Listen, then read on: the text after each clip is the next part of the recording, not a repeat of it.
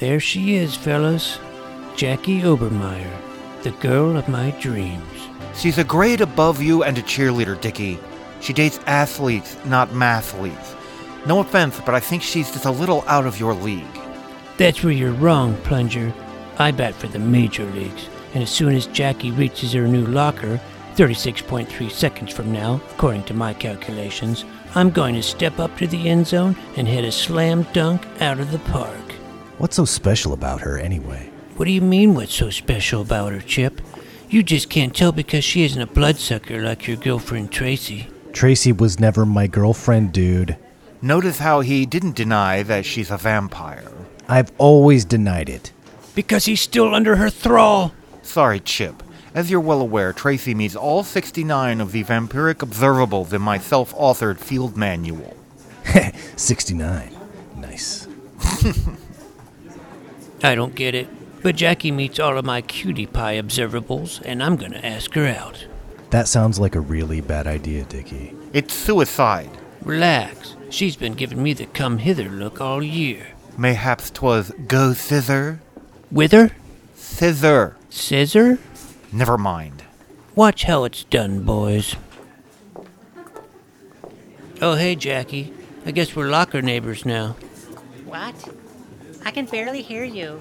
You're way too far away. Sorry, I was just remarking on how our lockers are so close now. Only 23 lockers apart. You counted them? Well, it's just an estimate. I'm good with numbers. Speaking of numbers, what do you think of the number 69? Oh my God, you did not just ask me that. It's just a joke I heard earlier. It's funny because 69 is the strobogrammatics in my prime number, and, well, I guess you had to be there. What do you want, Ricky? It's actually Dickey, you'll recall. And if numbers aren't your thing, how about dinner? Say 8 o'clock Friday? You can choose any restaurant as long as my mom approves the menu and she speaks to the chef in advance concerning my food allergens. As if. Barf me out. You're totally like the biggest loser at Jupe Jr. Hey, is this little Noid bothering you, Jackie? Oh, hi, Brandon. I was just shooting the breeze with Jackie. You know, keeping it casual. Yeah, well, you'd better beat it before I shoot you. Sure thing. I was totally about to beat it anyway. Hey, guys. Calculator. What? Get it? Like a calculator? It's wordplay. Technically, it's a homophonic paranomasia. You're a homophonic paranomasia. Ha! Good one. Okay, bye.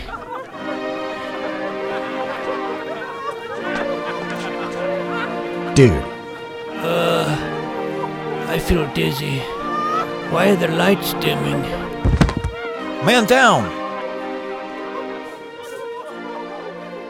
Man down!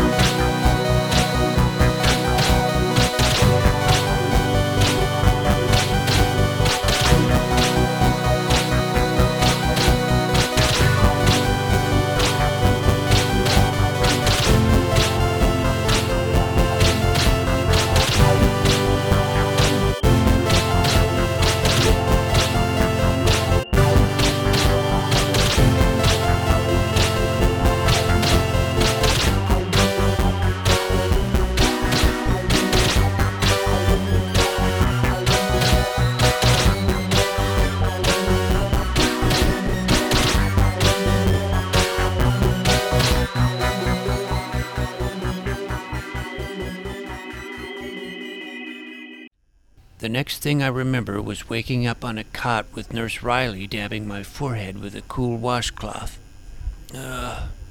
What time is it? It's 10:15, Dickey. What? How? Was I abducted by aliens? You fainted. Luckily, your backpack cushioned your fall and you didn't hit your head. Your mama's on her way to pick you up. I'm going home, but I'll miss algebra. I'm surprised you want to stay here after what happened. I heard some kids said some pretty mean things to you. Oh, yeah. They'd always been friendly to me before. Well, people change. Not you. You're still the same beautiful red-headed vixen you've always been. Maybe you did hit your head. After my overprotective mom insisted on taking me to the ER, I was forced to spend the rest of the day at home in bed, with her checking in on me every 10 minutes, despite the doctor saying I didn't have a concussion and was completely fine. Luckily, I had a stack of Cape City comic books as tall as the Tower of Babel to help pass the time. When I got bored with superheroes, I switched to space heroes and listened to old radio recordings of the adventures of Buck Goodson and Tweak Stevens on my record player. Didn't we, Tweak? A minute later, and those dastardly deviants would have surely had their way with her. That gave me the idea that maybe Jackie Obermeyer and Brandon Walker had been replaced by reptilians from Alpha Draconis who were wearing their skin. How else to explain their mysterious change in behavior? As it turns out, it wasn't just them. Tuesday morning, I had my lunch money stolen by Paul Maxwell. We used to play Druids of Dragondale together at Strategy Games Club. Simon Davies was given a Melvin by Craig Kornbacher, by all accounts a mild-mannered model airplane enthusiast. Louis Whittle was depantsed by Chan Hong, an honor student, and Ursula Rutledge had tampons stuffed up her nostrils by Tiffany Tugger, her supposed best friend. Later on, Merlin Grubb, a.k.a. Plunger himself, suffered a brutal wedgie at the hands of Tucker King during phys ed. It must have been a sneak attack, or else Plunger's extensive Tai Chi training would have fended him off. Tucker had always been a bully, but now he was on a rampage. 6 other kids fell victim that day, menaced by rookie and veteran bullies alike. Something strange and sinister was happening at Jupiter Springs Junior High. Just when I thought I'd made it to the end of the school day having been let off easy, clarinet player Milton Baxter shoved me in my locker just after my final class. Have fun, dickweed. Let me out, you dastardly deviant! Is that you, Dickey? Who's there? And where? It's me, Nero. Nero? Are you a ghost? No, I got stuffed into my locker by Deontay Jones. Mine's right next to yours, remember? Oh, yeah. Nero Oren might be the most unpopular boy in all of Jupiter Springs. He's awkwardly shy, stick-thin, picks his nose, smells like rancid Play-Doh, and wears the same ragged suit and bow tie every day. He'd been prime prey for bullies since preschool. How long have you been in there? About an hour. Not as long as yesterday. There's got to be an internal latch or something. There's not. Already tried that. Well, at least they were generous enough to put slots on the door so it won't suffocate. Hey, are you going to the annual Jupiter Springs Pudding Fun Fair this weekend? Heck yeah. I mean, if I ever get out of here. Pludger probably won't go because his grandma works at the factory that provides all the pudding, and he's become disenchanted. But I haven't missed one yet. I heard there's going to be a new creepy carnival funhouse this year. Yeah, Rory Horowitz got a job there cleaning the ball pit. It's honest work. I should get a job at the funhouse too, and then I could get in for free any time I wanted. But first I have to bust out of this darn locker. Save your strength. Mr. Jenkins, the janitor, will let us out when his shift starts. You could stay put if you want, but I'm not waiting around to be rescued by the janitor.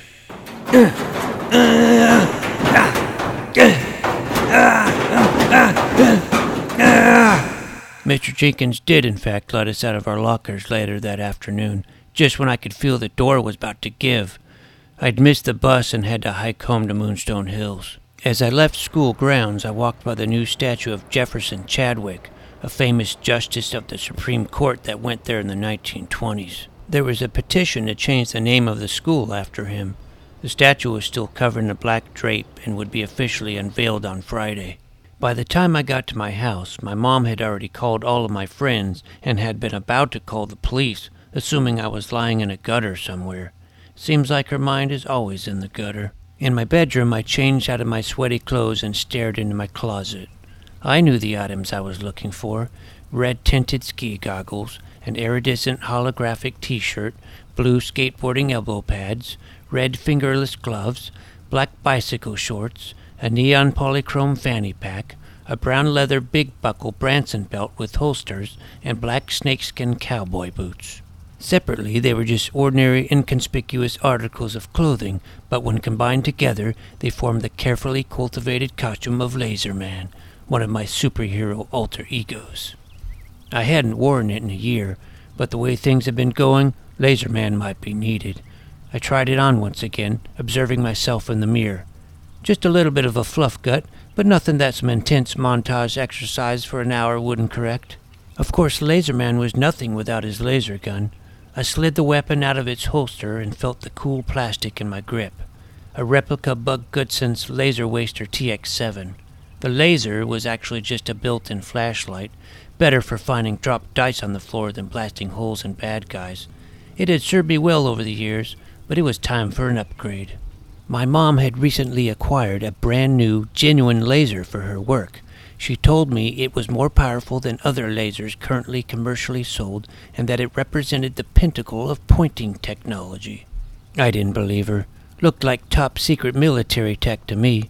It makes me wonder if she has some government clearances I don't know about. Either way, I'd have to borrow the laser for a bit. After sneaking it into my holster, I rode my bike, with permission from my mom, a short distance to Dongho Park. I had a rendezvous with 10-year-old Hammond B. Middle School student Jimmy Smedley, whom I told to come dressed as a supervillain. He'd make perfect target practice. Jimmy showed up in an alligator onesie. I told you to wear a supervillain costume, not your pajamas. I'm Calcugator. You know that calculator puns are my thing. They're my thing, too. Fine. What are your powers? I'm an alligator capable of extraordinary calculations. Oh, yeah? What's 3 times 23? 69. 69. What's so funny about the number 69? I don't get it. Of course you don't get it. It's funny because 69 is a positive integer with an odd number of ones in its binary expression. Oh, that is pretty funny. Yeah. So are we gonna battle or what? You bet your butt we're gonna battle. We battled for the remainder of the day. Calcugator chomped his teeth, swiped his claws, and lashed his tail. But even with his calculated attacks, he was no match for Laserman's superior reflexes, which allowed me to duck and dash out of harm's way, offering my own counterattacks with devastating power and precision. Only once did I get sloppy and overcommit to a punch, resulting in me losing my balance and falling into the grass face first. I quickly spun around and slid out my laser from its holster as my number-crunching nemesis loomed over me. I might have been down, but I was far from out. The laser was the size of a large flashlight and heavy, but with the push of a button, a red-hot dot of electromagnetic energy seared through Calcugator's thick reptilian hide. I let him have a few more blasts for good measure. Pew! Pew! Pew! Hey, quit shining that thing in my eyes, Dickey. I got you. Stop it. Okay, I give up. Calculator, Calcugator. You're going to Hardgate Federal Penitentiary now. Or should I say, Hardgator. Ow, cut it out. I said I give up. I'd done it.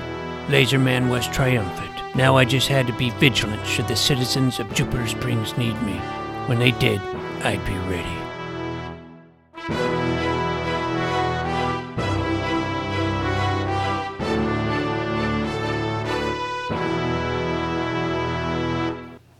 Wednesday morning started off calm and relatively peaceful, with only a couple incidents of spitballs being fired from the back of classrooms. By lunchtime, bully activity had started to simmer, and there were reports of both noogies and loogies being dished out. By the afternoon, it reached boiling point, with widespread wet willies and purple nurples perpetrated upon numerous nerds, geeks, dorks, dweebs, spazzes, and weirdos. At least one casualty was actually a real cool kid once you just got to know him. Me. I was crammed into my locker for the second day in a row, around the same time, by none other than Brandon Walker. And stay in there, homophobic paramecium. It's forget it. Hey, Dickey. Huh? Who said that? It's Nero again. Remember, from next door? Oh, yeah. Hey. I guess we're stuck here together until Mr. Jenkins arrives, just like old times. Sorry, Nero, I don't have time to chit-chat. Gotta find a way out. If I'm late again, my mom will call the National Center for Missing and Exploited Children or have me tagged like an endangered species. If I could only reach my backpack, I could radio Plunger to come let me out. And me too, right? I'm sick and tired of these bullies wreaking havoc at my school. Somebody had to do something about it. That's a good idea. I've got it open. Now if I can just grasp the antenna. So, Dickey, word around the hallways is Laserman got a real laser. That's classified, Nero. Need to know information. And you don't need to know that I have a laser that's probably definitely back-engineered from alien technology. I don't even know who's been leaking these sensitive secrets. If I did have a need to know, I'd say your laser might be able to shoot a hole through the locker door. Well, I'd say the reflective surface would bounce the laser beam right back and incinerate me, but you don't need to know about that. Almost got it in my fingertips. Yes! Plunger, come in. Plunger, do you copy? Who's this plunger you speak of? What? Oh, Avenging Condor, do you read? Affirmative. Code red. I'm trapped in my locker. You gotta come quick. You're lucky Derek is late picking me up. Hold tight, friend. Help is on the way. A few minutes later, Plunger showed up and entered my combination, releasing me from so-called nerd prison. His older brother even offered to give me a ride home. After a gentle reminder, Nero was also let out. I was a little distracted. That night, I called an emergency meeting at our base of operations, the loft of Plunger's detached garage in Sugarbush Valley. Some of Jupe Jr.'s most victimized students, along with Chip Estrada, gathered around a card table. Surrounding us were black and green screened electronics with flashing cursors and oscillating sine waves. Red yarn wound its way across a map of Jupiter Springs, connecting vampiric activity, owlbear sightings, and shadowy government cover-uppers together in a corkboard web of conspiracy. Gentlemen, thank you all for coming. As you're well aware, Dickey has gathered us here tonight to formulate a plan of action against those who would do us harm. It's time we strike back. I will begin with a suggestion of my own. Razor blades sewn into the waistbands of our underpants. That is all. Yeah, we could start a gang and call ourselves the Razorbacks. Or the Bloody Bottom Boys. I'm going to overrule that one. Chip, you're a former bully. Any insights into the deranged minds of our mortal enemies? What would be an effective countermeasure in your suggestion? Nunchucks. Okay, noted. We could fill all their lockers with dead fish. Would fish even fit through the slots? Dickey, you're intimately familiar with lockers. What do you think? Psh, Nero's the expert. Ask him. Where is Nero? Did nobody think to invite him? I thought I did, but I guess not. Hey, I know. We could hand the bullies counterfeit money instead of our lunch money and then call the Secret Service on them. Okay, so far we have razor blades, nunchucks, fish, and funny money. It's a start, but I just wish we knew the underlying cause of this rapid onset bullyism. Then we could fight the disease itself instead of the symptoms. You're right, of course. For all we know, the source of this madness is supernatural. Who's to say it won't spread to each and every one of us? Tomorrow, Simon could be a bully. The next day, Lewis. Maybe it's already happened. Maybe we're staring into the eyes of a bully right at this very moment, and we don't even know it. All right, everybody keep your distance. I'm warning you. No sudden moves. Trust no one. Calm down, Dickey. I've seen John Carpenter's The Thing enough times to know what paranoia will do to us. We should probably get back to brainstorming. If only there was a way to get the bullies together at the same time. There is. Oh, do tell. I heard most of the bullies have after-school detention tomorrow. That's it. That's when we make our move. We could put super glue on all of their seats. That's doable. That's very doable. But I think I might know how to take it up a notch and really show those bullies who's boss. We just need something capable of generating heat from a distance. Pah! Leave that to me. We hammered out the details of our plan for another 45 minutes and then called it a night. Thursday morning, I convinced my mom to let me ride my bike to school. This way, she knew to expect me home a little later than normal. The others did the same. At lunchtime, longtime bully Knuckles McNelly knocked the food tray out of my hands, and everybody in the cafeteria laughed, even me, because I knew what was coming. We called it Operation Todo in Situ. I only used my locker once, earlier in the day, stuffing all of its contents into my backpack so I had everything I needed. The heavy load was breaking my back, but it'd be worth it. After-school detention was taking place in room 4A, overseen by Mr. Clarkson. There was only a short period of time after school let out and before detention started, so timing was critical. When the classroom was briefly unoccupied, a few of us snuck in with superglue while the others stood watch.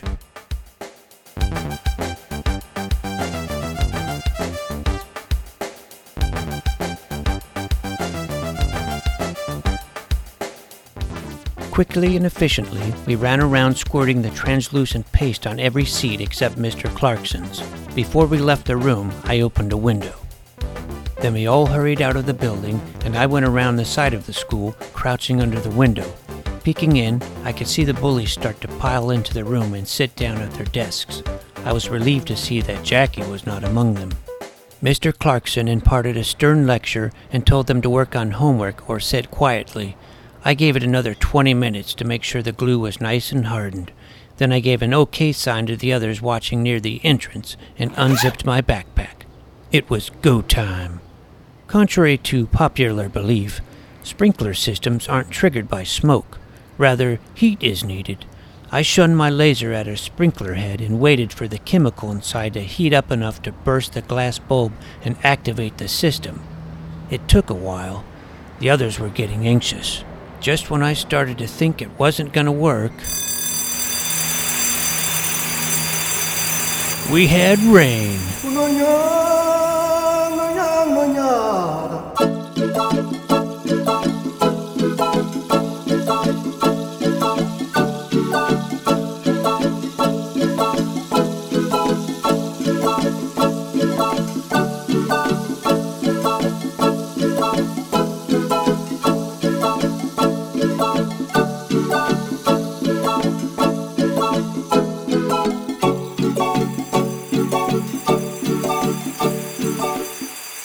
Torrent showered the bullies, drenching their hair and clothes before they could even process what was happening.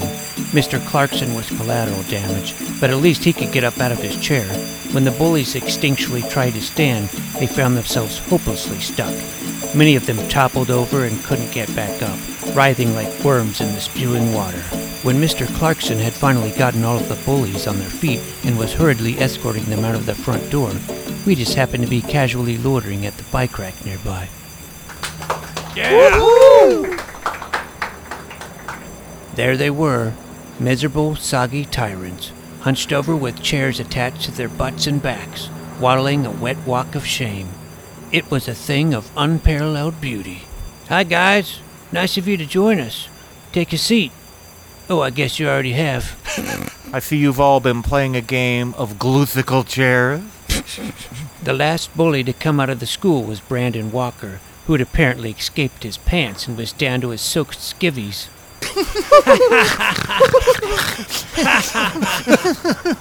Hey, Brandon, it was real nice of you to donate your pants to charity. Now that's what I call a homophonic paranomasia. Brandon and the rest of them didn't have a single witty retort, just hung their dripping heads and tried their best to ignore us. I was confident they'd been taught a valuable lesson. When we heard sirens, we hopped on our bikes and started home, still cracking jokes and giggling with each other until, one by one, each kid split off in their own direction. My overstuffed backpack felt as light as a feather.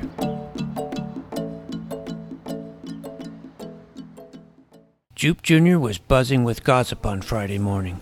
Word had gotten out about our prank, but so far nobody connected it to us. Some were saying Mr. Clarkson himself was responsible.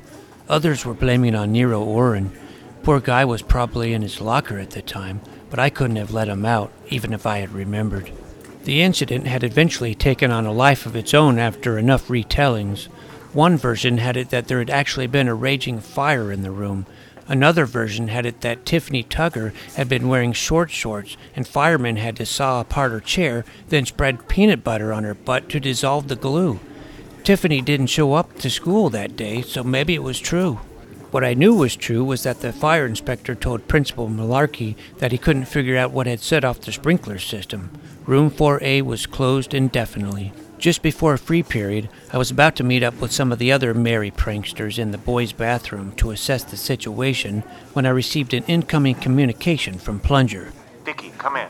Your go for Dickey. Are you coming? I'm in the school library and I think I might have found something. What? Just get here now.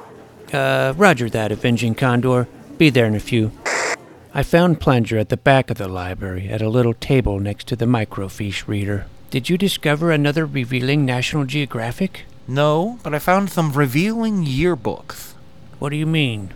I was thinking about our discussion the other night, about discovering the true origin of the bully outbreak, so I racked my brain and realized something. All of it started with the arrival of that statue. Justice Jefferson Chadwick. That's right. Which gave me an idea. I did some digging, and at first, I didn't find anything of use, just the normal biased biographies and newspaper puff pieces.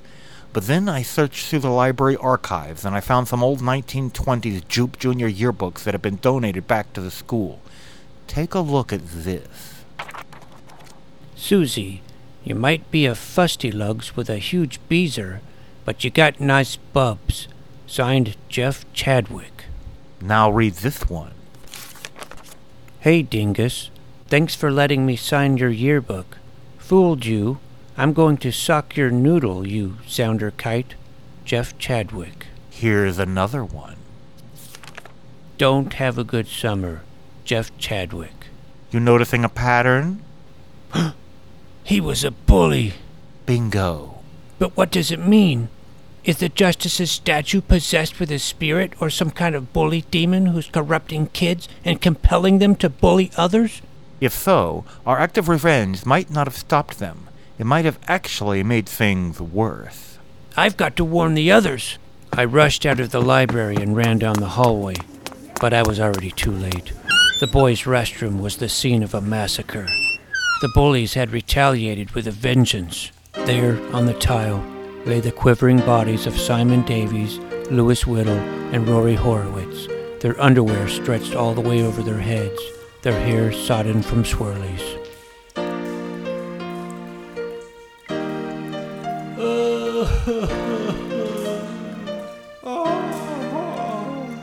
Then the lights started to go dim again.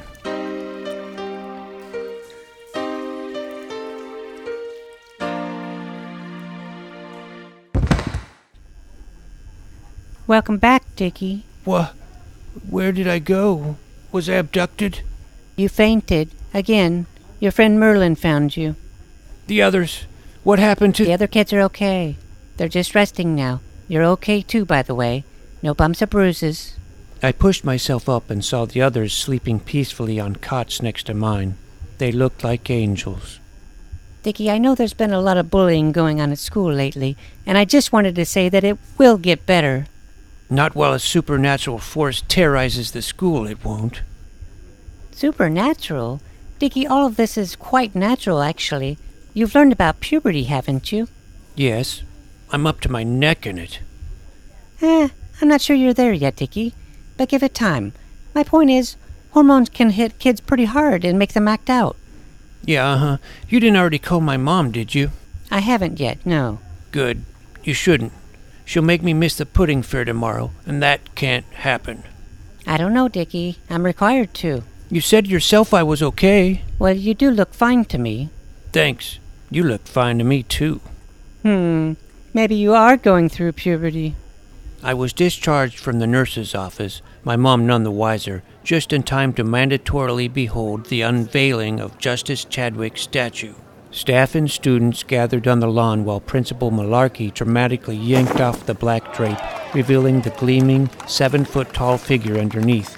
To everyone's surprise, it depicted the Justice as a boy, the age he was when he attended the school. Look at them worshipping their golden calf.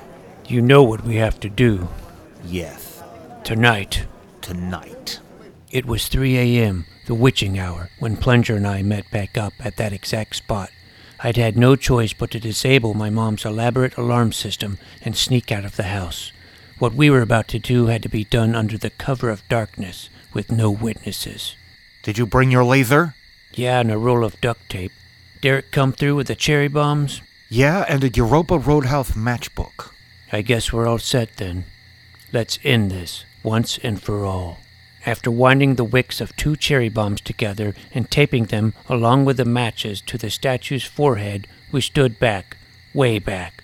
Then out came the laser. The beam was visible in the misty moonlight, glittering and swirling with red radiation, and it didn't take long for the match heads to flare. The wicks began to sizzle. Fire in the hole!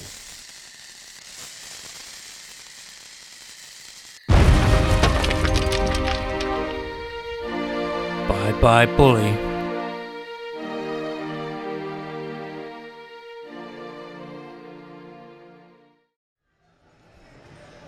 I went to the pudding fair the next day feeling carefree. Only a couple of times did I think about the smoking, headless ruin of Jefferson Chadwick's statue. You'd think I'd sacked Rome with all the vandalism I'd participated in lately. Still, a little property damage was better than a whole school under the thrall of an evil entity. Mostly I enjoyed the rides, the pudding, the games, the pudding, the shows, and the pudding. So much pudding. Pudding eating competition, pudding dunk, pudding painting, and finally the pudding parade. The only disappointment of the day was that the creepy carnival funhouse was closed without explanation. What a jip. Maybe it'd be open tomorrow. I stayed until the fair shut down at 10 o'clock and then rode home. Exhausted, I fell asleep as soon as my head hit the pillow and dreamed about Jackie Obermeyer. We were hardcore holding hands. I'm talking full palm-on-palm action with squeezing. Real nasty stuff, not for little kids. She smelled like pudding. Around midnight, my radio suddenly crackled to life. Dickey. Dickey. Who is this? Look up at the sky, Dickey. Are we being invaded by aliens?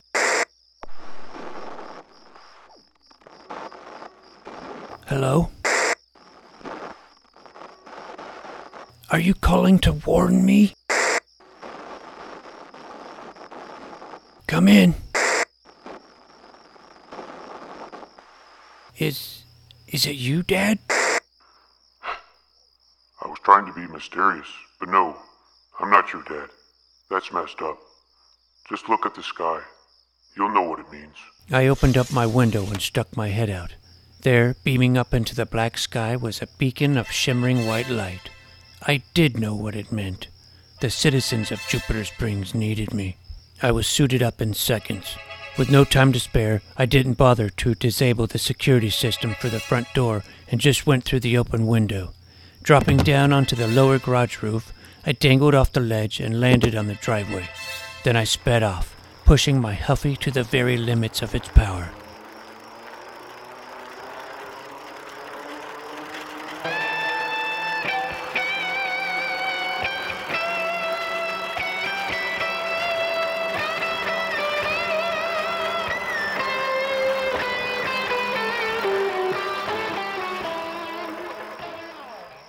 The searchlight was coming from downtown, from the fairgrounds. As I rode down the deserted streets, I came to the source, the roof of the creepy carnival funhouse. Except now the funhouse wasn't closed down. The lights were glaring, the music blaring. The doors were open.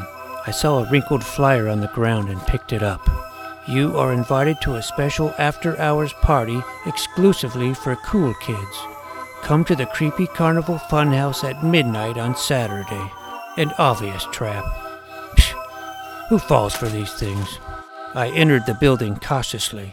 It was not how I wanted to experience the funhouse, but at least I didn't have to buy a ticket. Welcome, Blazer Man. I've been expecting you. We've all been expecting you. The others will be so thrilled that you came to rescue them. They are in a bit of danger, after all. You son of a female dog. Who is this? If you've hurt them, I swear to gosh I'll fry your buns.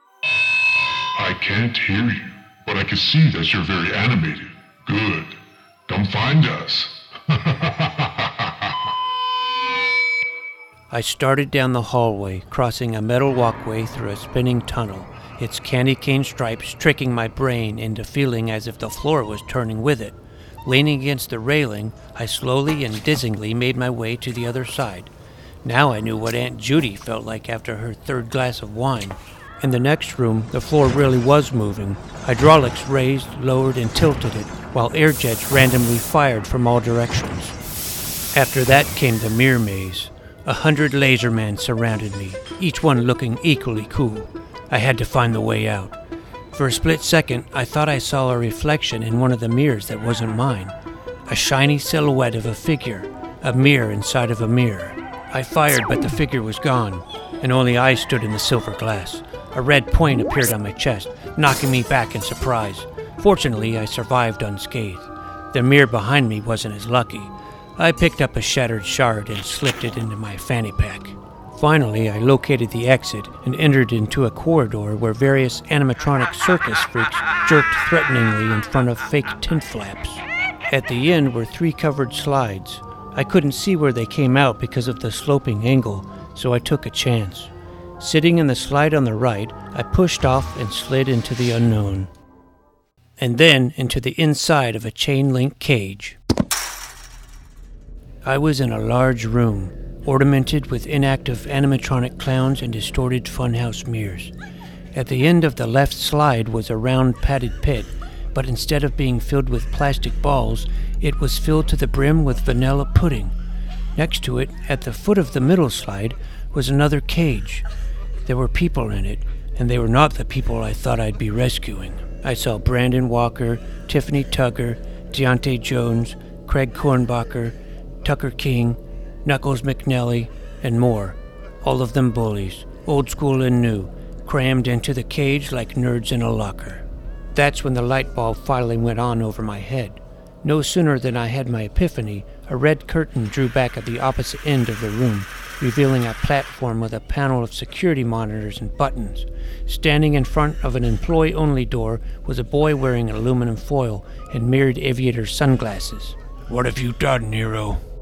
Call me Reflecto, and I haven't done anything yet. Soon, however, everything that has been done to me will be done to them twofold. For every wedgie I've taken, I'll give a wedgie and a Melvin in return. At the same time, I call it the Medgie. No!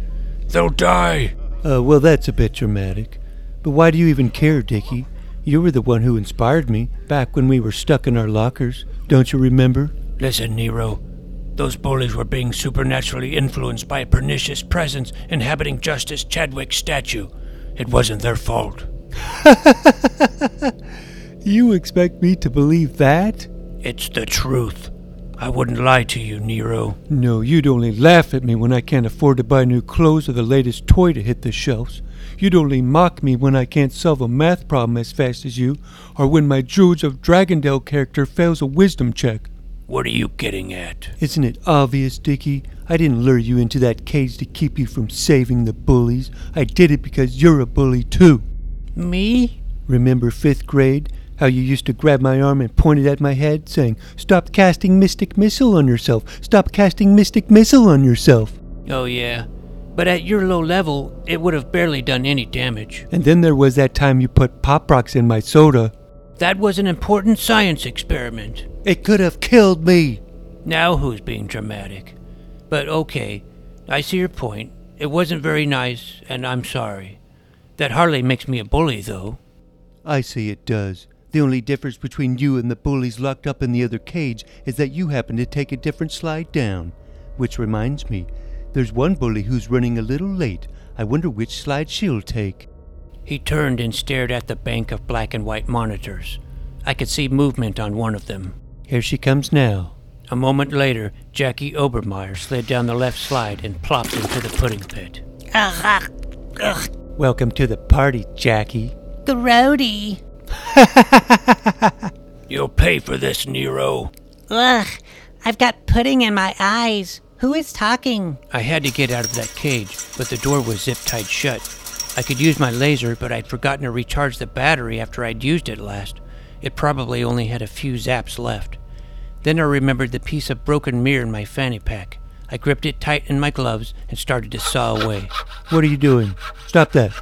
Ah, I'm stuck in here. After a minute, I was free. You're going to Hardgate, Nero.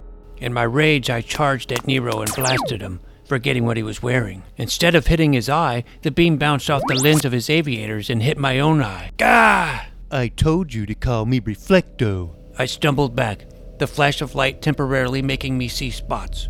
Fortunately, my ski goggles seemed to have minimized most of the damage. I'm thinking. Oh my god, it's like quicksand. Hold on, Jackie. I'll get you out of there.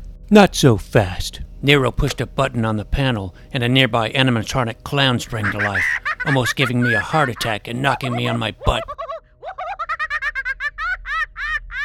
Jackie had sunk down to her neck in pudding by now. Don't struggle.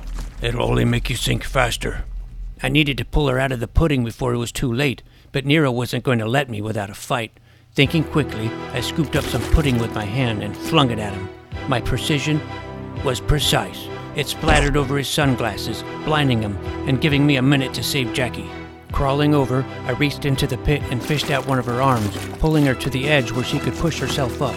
Once her other arm was free, I took her hands in mine, almost just like in my dream, and tugged her free of the pit and onto the floor.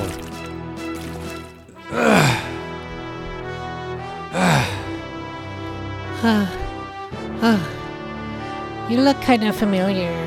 Who are you? Call me Laser Man.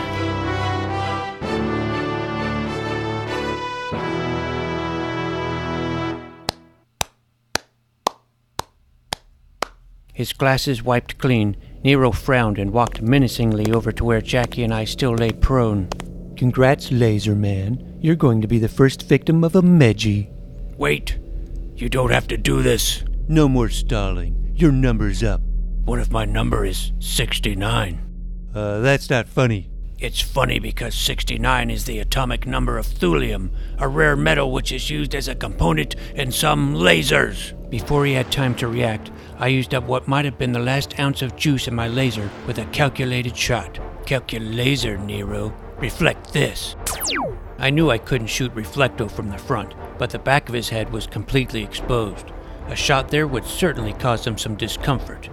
Getting it there was the tricky part. The first target was a lens again, but this time the angle reflected the beam onto a mirror behind me and then back over Reflecto's head to another mirror, which should have shone it directly onto the back of his skull. But probably due to the curvature of the funhouse mirror, the laser went back over his head again and struck a black helium balloon attached to a string a clown was holding. There was a brief moment before it popped, when nobody knew exactly where the laser had landed, and we looked around confused. But soon enough, a hole formed in the rubber. Nero was so surprised, he jumped back, but when he did, he slipped on pudding that had dripped off Jackie, and he stumbled backward, tumbling head over heels right into the pudding pit. Sloshing frantically, his head was only above the surface for a matter of seconds, just long enough to shout, "Help! I can't swim!" I rushed to the ledge and leaned over, but all I could see were bubbles and ripples. Then a hand broke through. I dangled my arm out to grab it, but it was too far from the side. I needed to extend my reach. Acting swiftly, I unbuckled my belt and whipped one end of it into Nero's hand. It worked. Grasping the belt, his fingers curled around the leather, and I began to tug with all my strength. His head popped up. "I got you."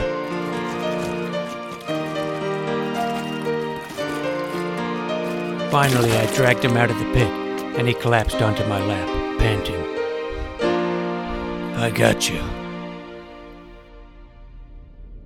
Needless to say, it was over. I let the whimpering bullies out of their cage, and all of us except for Nero solemnly walked out the exit doors into the night air. I looked back at the funhouse just as the power shut off and the lights disappeared. It was then, in the darkness, that Jackie Obermeyer, the girl of my dreams, whispered, "Thank you, Laser Man," and then gave me a big smooch on the cheek.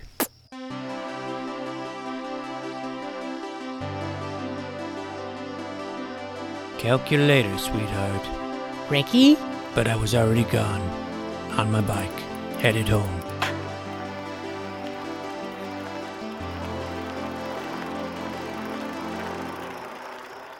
I didn't go back to the fair the next day. I'd already gotten all the pudding I could handle, thank you very much. Besides, it was warm that day, and the neon pink lipstick imprint Jackie left on my cheek might have sweated off. I was holding on to that for as long as possible.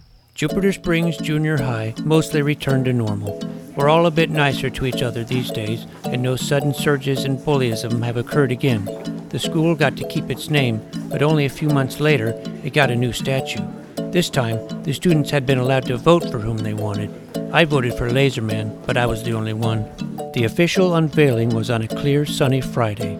Principal Malarkey whisked off the black drape, and everyone applauded the new statue. Jupiter, sitting on a throne and wielding a lightning bolt. By Jove, it was a perfect day. That is, until lightning flashed and thunder roared and rain began to fall.